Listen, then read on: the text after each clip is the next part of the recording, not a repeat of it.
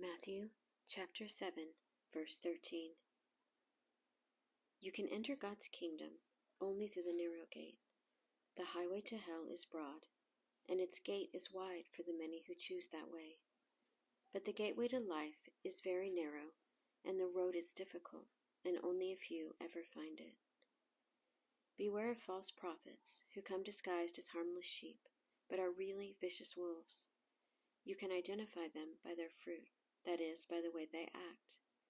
Can you pick grapes from thorn bushes, or figs from thistles? A good tree produces good fruit, and a bad tree produces bad fruit. A good tree can't produce bad fruit, and a bad tree can't produce good fruit.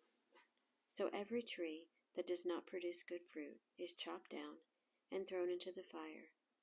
Yes, just as you can identify a tree by its fruit, so you can identify people by their actions.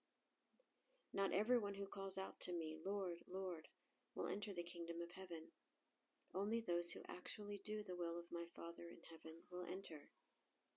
On Judgment Day, many will say to me, Lord, Lord, we prophesied in your name, and cast out demons in your name, and performed many miracles in your name.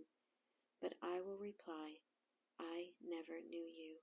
Get away from me, you who break God's laws. Anyone who listens to my teaching and follows it is wise, like a person who builds a house on solid rock. Though the rain comes in torrents, and the floodwaters rise, and the winds beat against the house, it won't collapse, because it is built on bedrock. But anyone who hears my teaching and doesn't obey is foolish, like a person who builds a house on sand. When the rains and floods come, and the winds beat against that house, it will collapse with a mighty crash. When Jesus had finished saying these things, the crowds were amazed at his teaching, for he taught with real authority, quite unlike their teachers of religious law. So in the second half of Matthew 7, Jesus goes on to tell us what a true follower of him would look like, and tells us that there are very few true followers of Christ, that the gate to the kingdom of heaven is actually very narrow, and there are few who find it. And he also tells us, don't look to a person's success to see whether they're a true follower of Christ.